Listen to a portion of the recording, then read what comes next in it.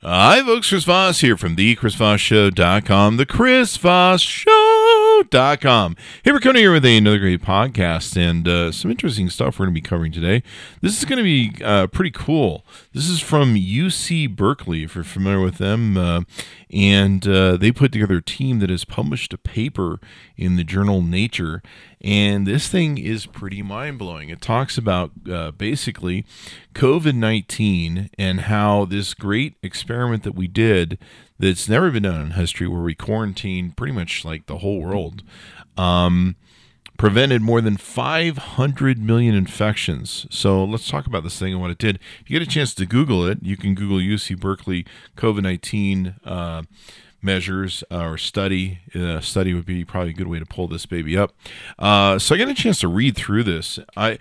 Someday it's hard to get perspective on this, I think, because of everything that's going on in the world. Black Lives Matter, the protesters, what's going on with Trump putting up fences and fascism, and it's been a crazy few weeks. It's actually been a crazy 2020 so far. Let's put it this way.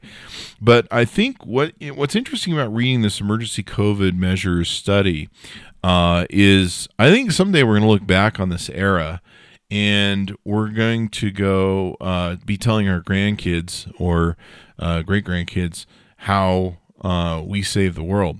I mean, this is our beaches of Normandy moment, where we stormed the beaches of Normandy. We didn't do anything except sit home and eat whatever popcorn, sit in front of the TV so we could save the world.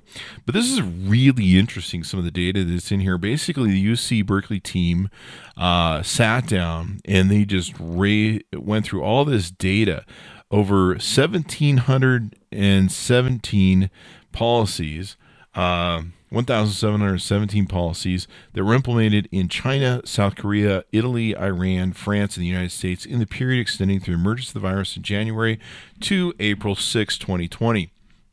They carried out they took a look at basically the policies that we implemented and the infections that we did have, death rates, et cetera, and they compared them with what policies work better than other ones, so they kind of rated them, and they also took a look using that data to exponentiate what things would have been if we hadn't gone through the quarantine.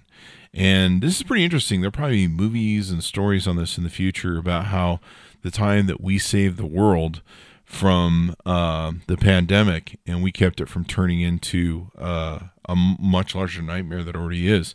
So basically, according to their numbers, we averted roughly 530 COVID-19 infections across 6 countries in the study period ending April 6th. Of these infections, 62 would likely have been confirmed cases, giving limited testing in each country. So, what's kind of interesting about the study is we're just going off the shitty testing we had, because a lot of countries didn't have testing. So, even then, this is probably an understatement. But 530 million infections, and I think this thing has a 1% to 2% kill rate. Hey, Google, what's 2% of 530 million? The answer is 10,600,000. 10,600,000. But if you think that 62 million would have been fully infected with confirmed cases, hold on, roughly. So that's probably asymptomatic in the 62 million. Hey, Google, what's 2% of 62 million? The answer is 1,200,000. 1,200,000 and so on. Now, keep in mind, this is just from 6 countries they're doing this from. This isn't a worldwide study. They probably couldn't use some of the world figures out there because of their numbers. But basically, we avoided like millions and millions and millions of stuff. Now, this is peer-reviewed analysis of these policies, but you can look at the graphs that they took and did, or the infographics they took and made, and it's crazy. Like they show the infections of what it was, and they're just kind of like small dots across the country, and they show what it would have been if we hadn't sheltered in place, or not sheltered in place, but basically quarantine in place for a couple months, depending upon where you lived. But they show like huge countries overrun. Like basically China would have been just like a big giant dark red blotch. Same thing with Italy. Same thing with Iran. The USA on both of its ends of its continent would just be like huge giant red spots. Freaking nuts. And so some of the data in here is pretty interesting to take a look at. So I figured we'd feature it. There are nearly 7 million cases right now globally, and this is of June 9th, 2020, with over 400,000 dead. But they suggest that the death toll would have been vastly, vastly worse. I mean, just imagine if we went to, over 500,000 infections. And the losses, and then on top of that, imagine the hospitals would completely overrun. I mean, you look at what was going on in New York, where the hospitals are overrun. Right now, hospitals are getting overrun. Arizona is overrun. I know, not Georgia. I think Georgia's having a hard time, but there's Alabama's overrun. So that's kind of interesting.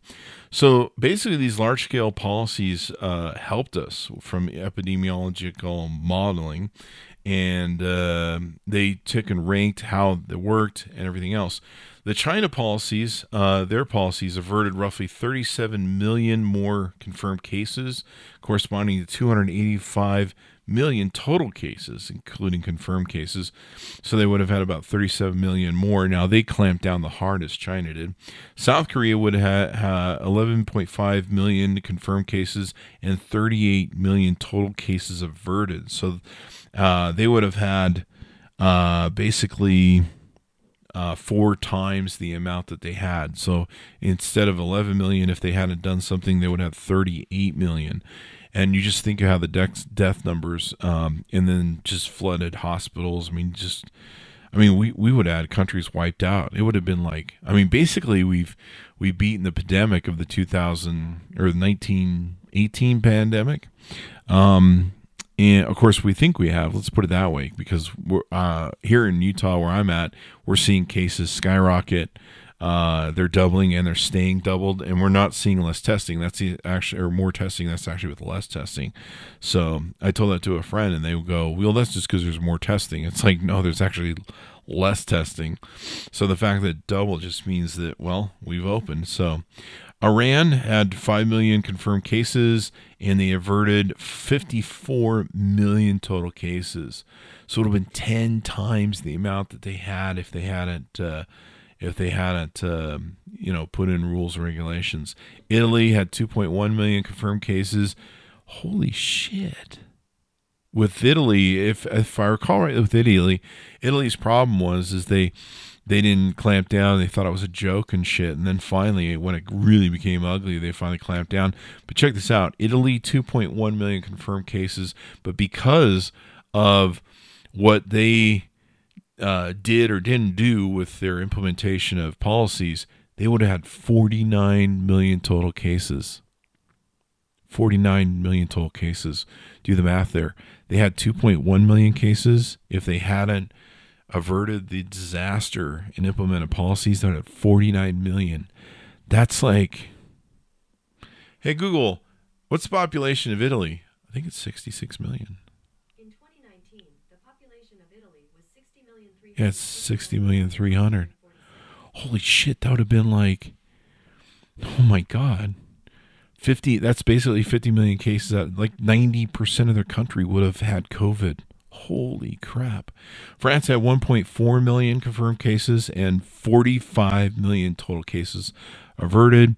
France had France is 1.4 and 45 million. United States, 4.8 million confirmed cases with 60 million cases averted, which I think is about 1.2 million deaths, more deaths on top of what we already have.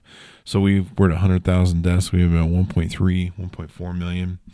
Now, keep in mind, we're no longer at home now. We're seeing an explosion of cases. So this is just what they had through, I believe, April. They did not estimate how many lives would be saved by the policies, but so many infections, fatality rates was much higher than anything observed to date. So the percentages would probably have gone up. So they basically went through and they went through all the stuff. They took a look at people's policies, how it affected what they were going through. I mean, you probably see the report that showed that if I think New York had closed or America had closed 1 week earlier, we would have saved 60,000 people out of the 100,000 people that had died.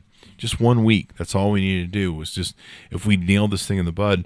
And if you're familiar with what's going on, New Zealand just announced a few days ago they are coronavirus free. There are no new cases of coronavirus free, and they're still blocking access to the country, which they should.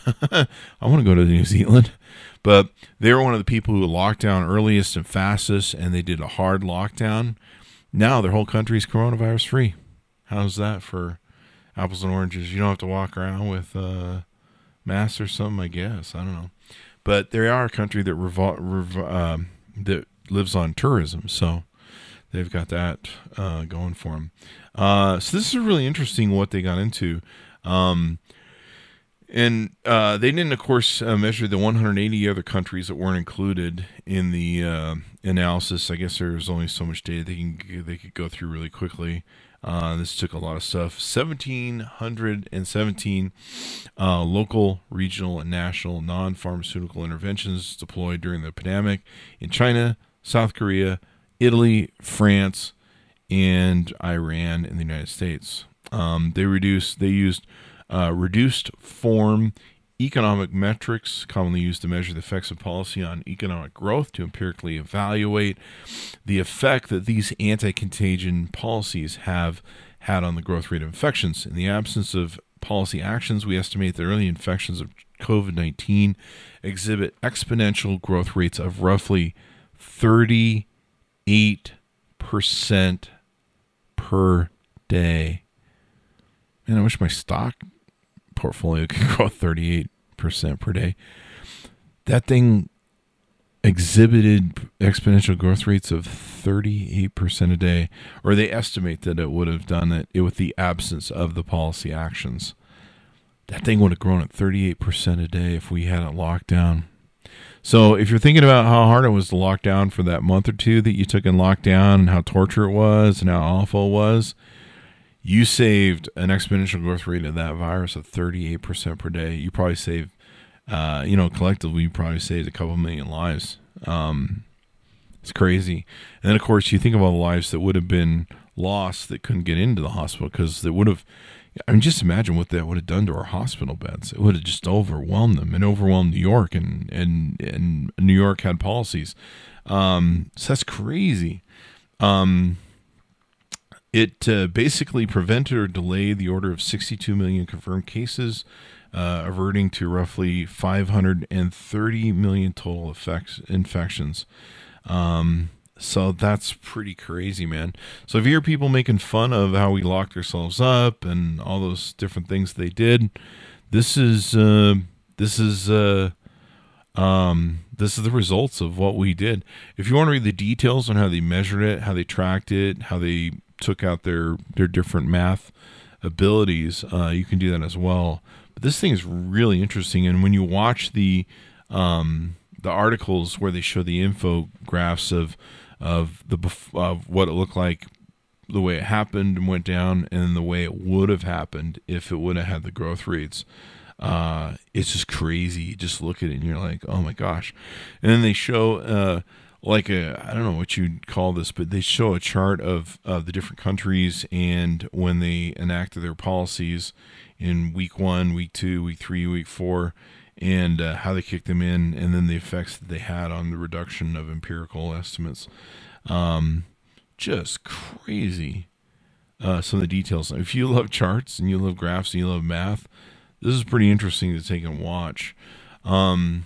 It's also interesting to take a look how a lot of countries were able to nip this in the bud. South Korea seems to have had the best success at nipping this in the bud, and getting control of it fairly early on.